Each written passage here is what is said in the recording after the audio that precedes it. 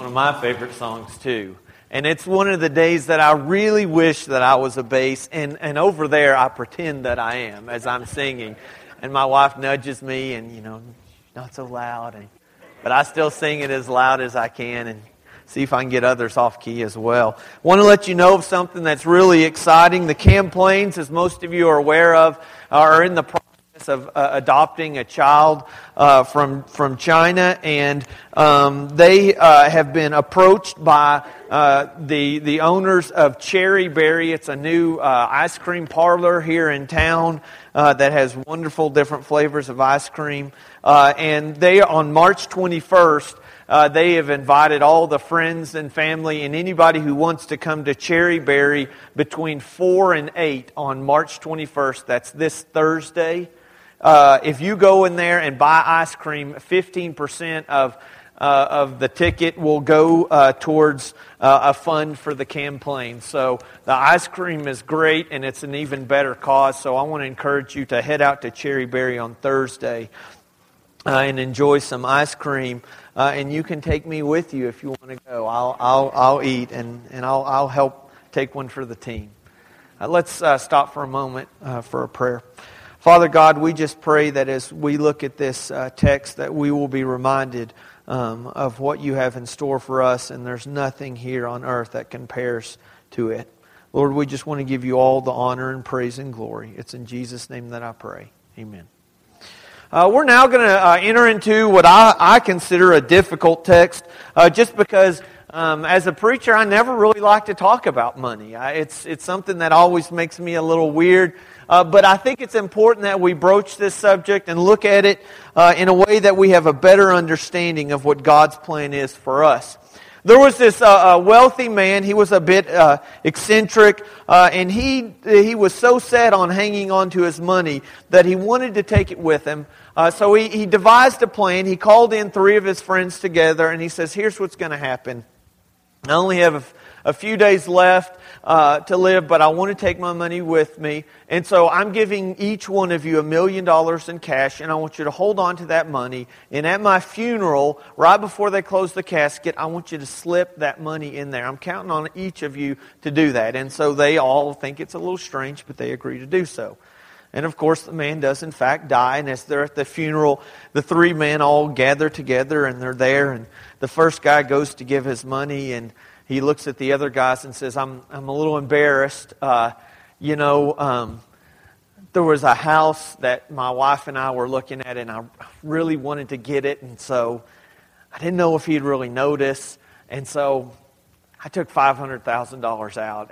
But I'm still going to put this $500,000. So he sets it into the casket. And the second man says, well, I guess I shouldn't feel so bad because there was this sports car that I've always wanted. And so I decided that I would take out $200,000 to buy it. So, I mean, it's not perfect, but it sure is better than you blowing half of it. And the third guy says, you guys are terrible.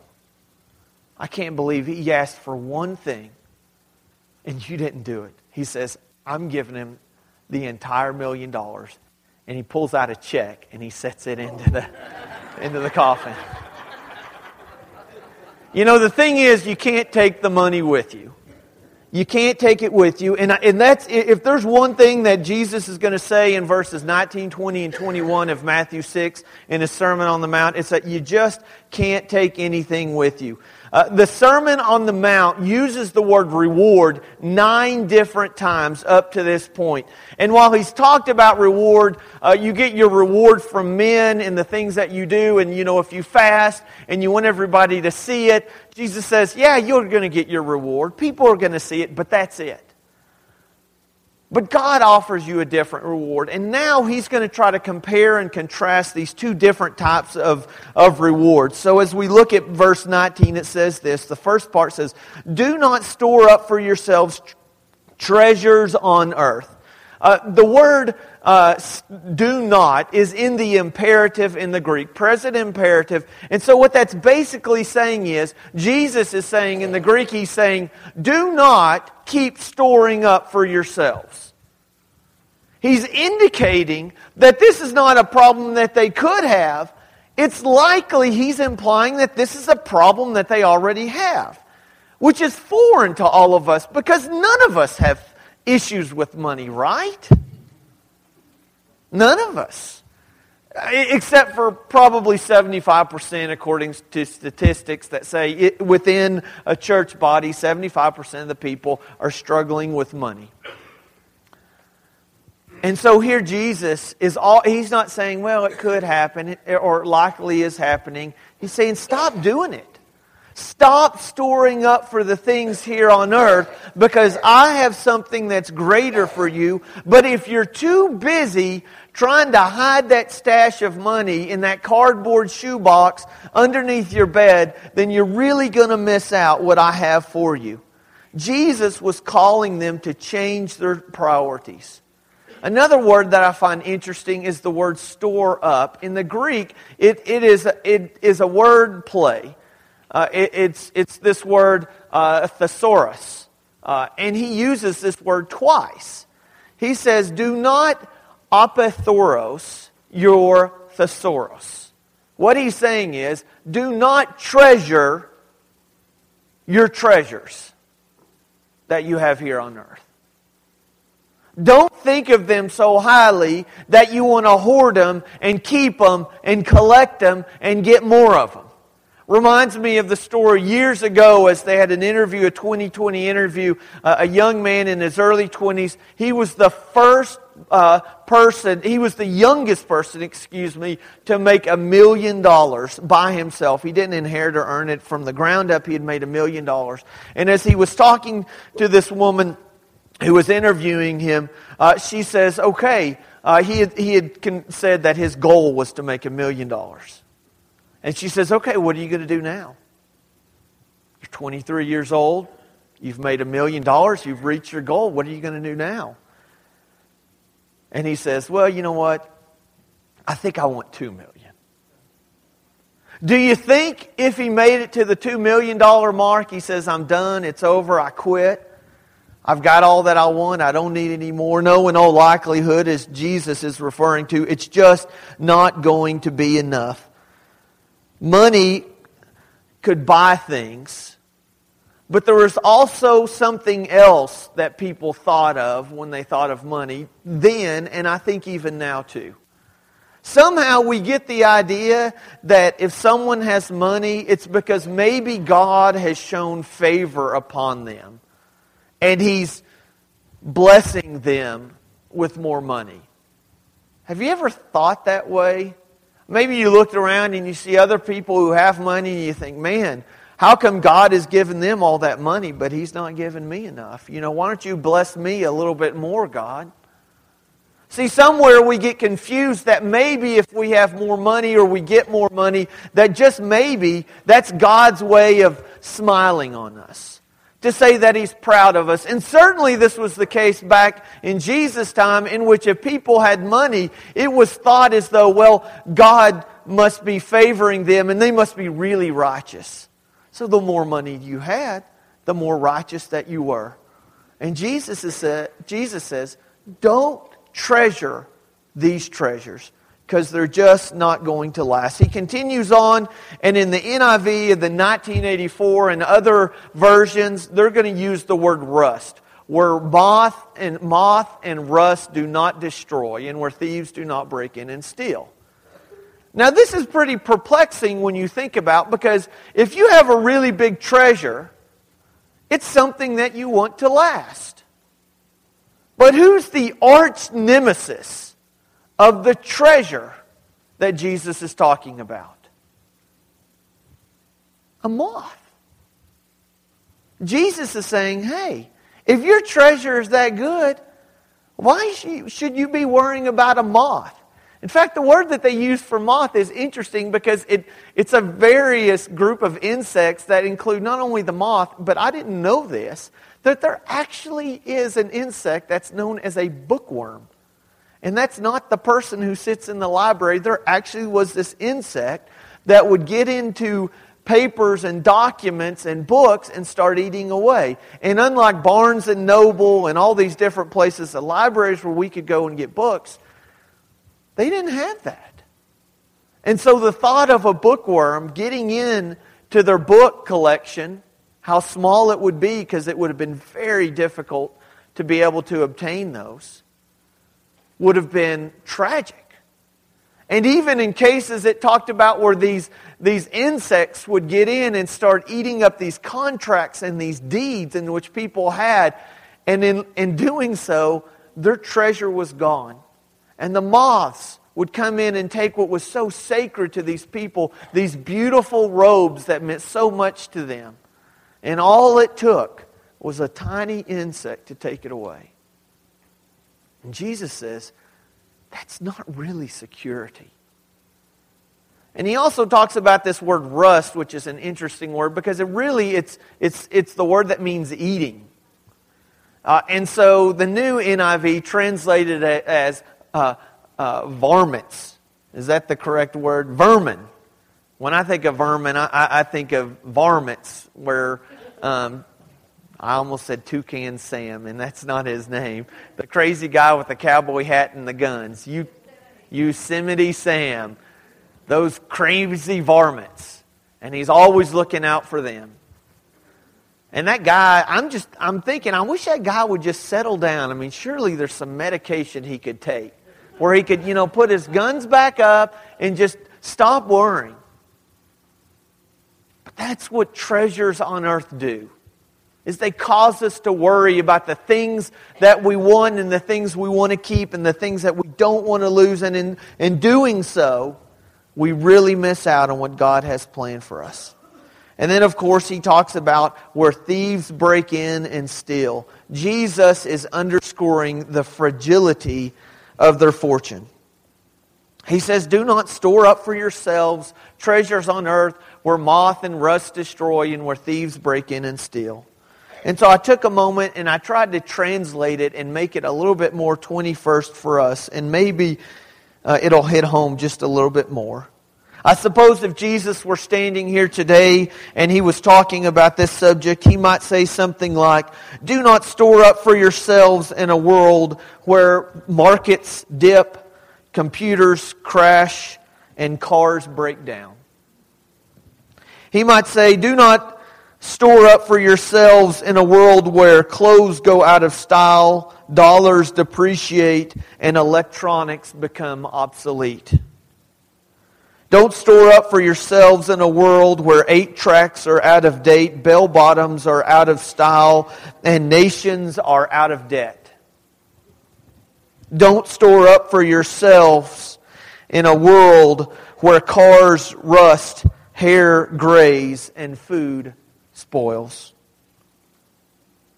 Don't store up for yourselves in a world where planes crash, arteries clog, and bridges collapse.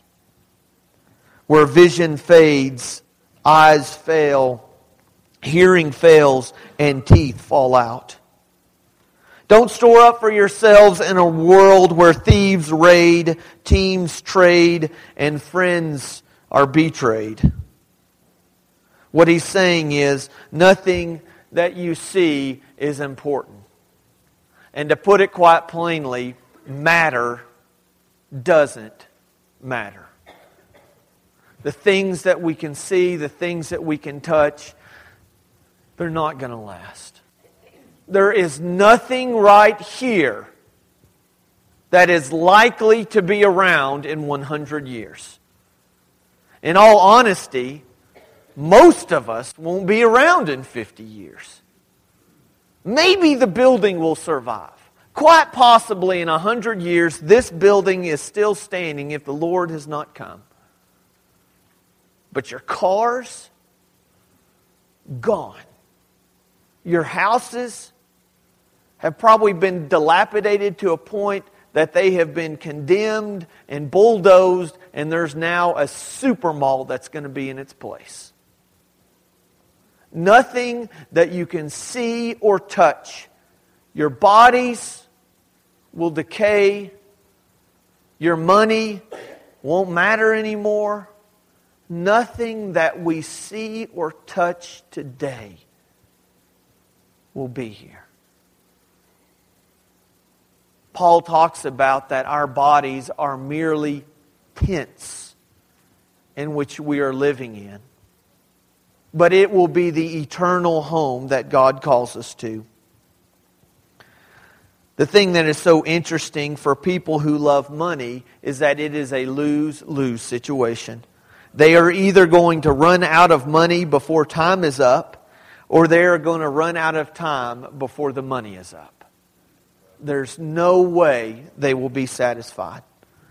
And so Jesus continues on in verse 20, "But store up for yourselves treasures in heaven where moth and vermin do not destroy and where thieves do not break in and steal." Jesus contrasts the worthlessness of earthly treasures with the treasures in heaven.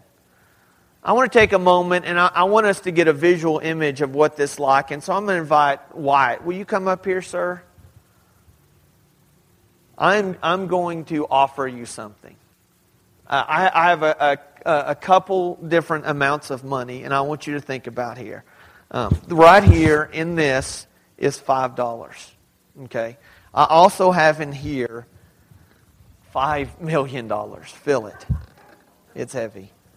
You never think about how heavy $5 million really is. Now, this was hard getting in. I had to pull a couple strings with Miss Lila. She is my banker down at the bank, and she let me borrow. You know what the interest is on $5 million? I'm only going to borrow this for a few hours, but this cost a lot. And so actually, after we get done with services, Brad, maybe you can help kind of watch and guard this for me. I don't. If this is gone, I'm in big trouble. Okay, $5 million. So I want to give you an option. This is like real life money. Okay, $5 million. It's real life. Okay, so here we go. And then here we have $5. Okay, you know you love me, right?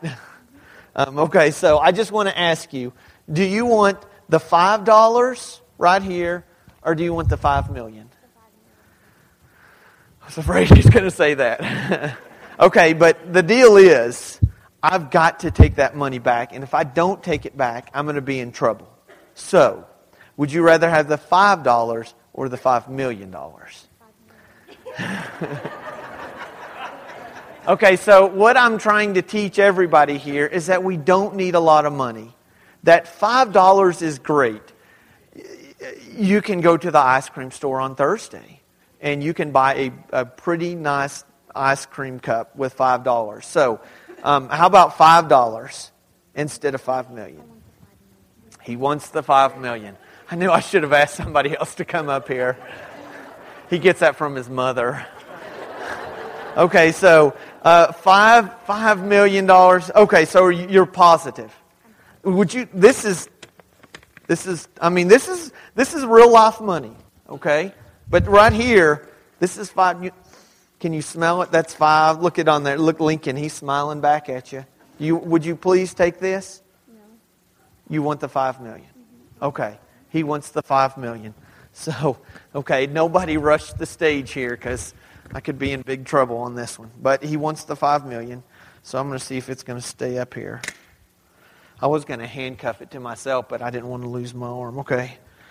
By the way, what I do have in here, just to let you know, I have these My Love lists. If you want to get these, we're going to be offering these in class. But I also have $5 million in real life money. This came from the game Life. And so I want to thank you. You just got $5 million real life dollars. That was a good thought there, bud. Yes. Now stay here in just a minute. Don't lose that because we can't play Life without that. It's going to be hard to beat you without it. How much money is that really worth?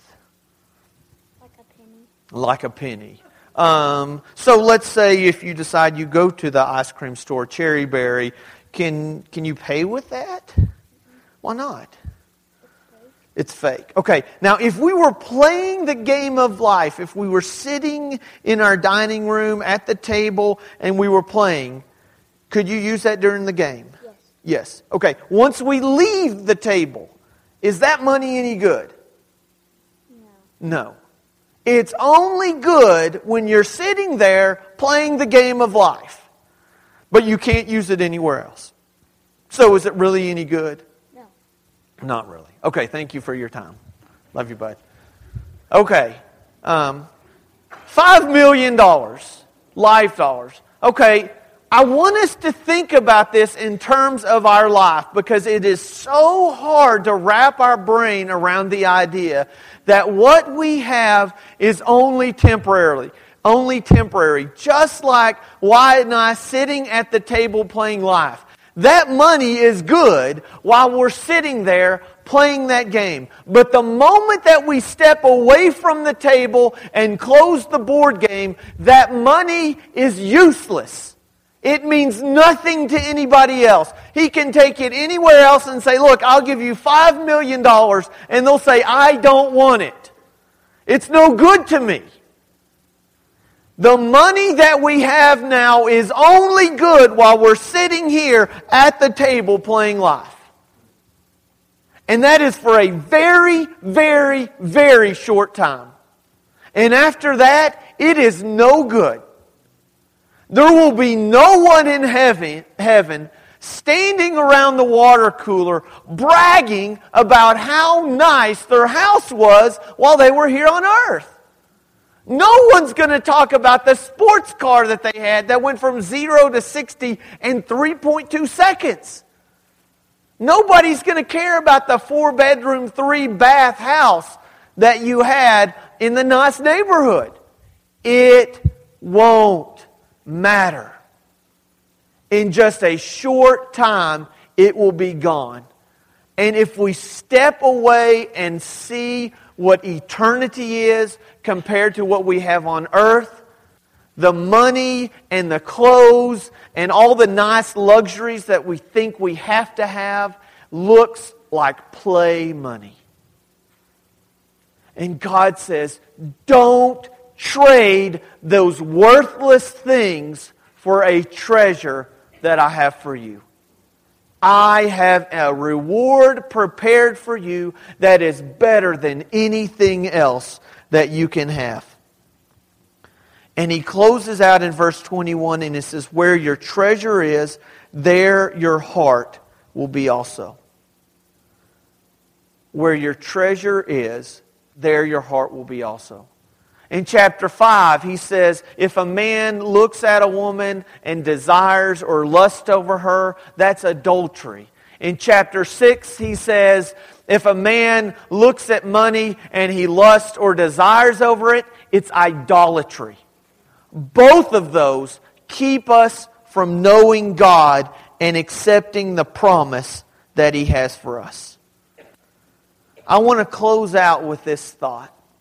He says, where your treasure is, there your heart will be also. The word heart in English, what does that mean? What do we say? We say it's our heart. What word does that convey? Love. That works in English, but in Greek the word is a little different. The word for that they use, we use heart, that talks about love. They use a different word. It's one of my favorite words in the Greek because I just love saying it. It's the word splagnon. It's just a beautiful word that just rolls off the tongue. And it's a word that Paul uses several times. And the word is actually translated as your inner parts, as your guts. And that's one of the words that they use to describe love when they say, I love you with my splagnon. I love you with my small intestine. That's how they conveyed love. That's what love meant in many ways. Here, if you were to use the word cardia, that was their word for heart. But heart didn't just convey an idea of love. It was an all-encompassing organ. It was the organ that, yes, was about love, but it also meant the center of your very being, and it also included, listen to this, your priorities. When Jesus says, for where your treasure is, there your heart will be also, He's not just indicating that if you have treasure, that's what you love. He also goes beyond that and says, if you have a treasure there, that's where your priorities are going to lie. That if you really care about money, then your life is going to show it. But if your treasure is in heaven, it's not just about loving God, it's about making Him a priority in your life. You see, when Jesus talks about your treasure and the love in which you have, He's also revealing that it's not just about deep affection, it's also about an eternal destination. Because where your treasure is, that is where you're going to be. It's kind of a dumb question to ask where you want to be, right? If I say in 50 years, where do you want to be? In 100 years, where do you want to be? In 200 years, where do you want to be? Okay, okay, let's go. What about 1,000 years? Where do you want to be in 1,000 years? Okay, how about 10,000 years from now? Do you see where we're going with this? Why are we concerned about where we're going to be in 6 months or 6 years or 20 years when God says, I am preparing a place for you and it will last forever and ever and ever? Don't get caught up in the treasures on earth. Start saving up for heaven. And that's where your love is, and that's where your priorities will lie. And so this morning, it's time to go to the bank of heaven and open up an account and start depositing our treasure there.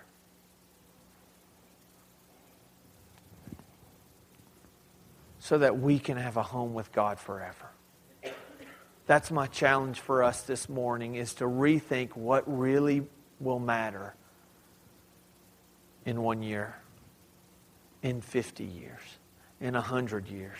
And the answer is going to be this: your relationship with Jesus Christ. If there's any way that we can serve you this morning, we want to ask you to come as we stand and sing.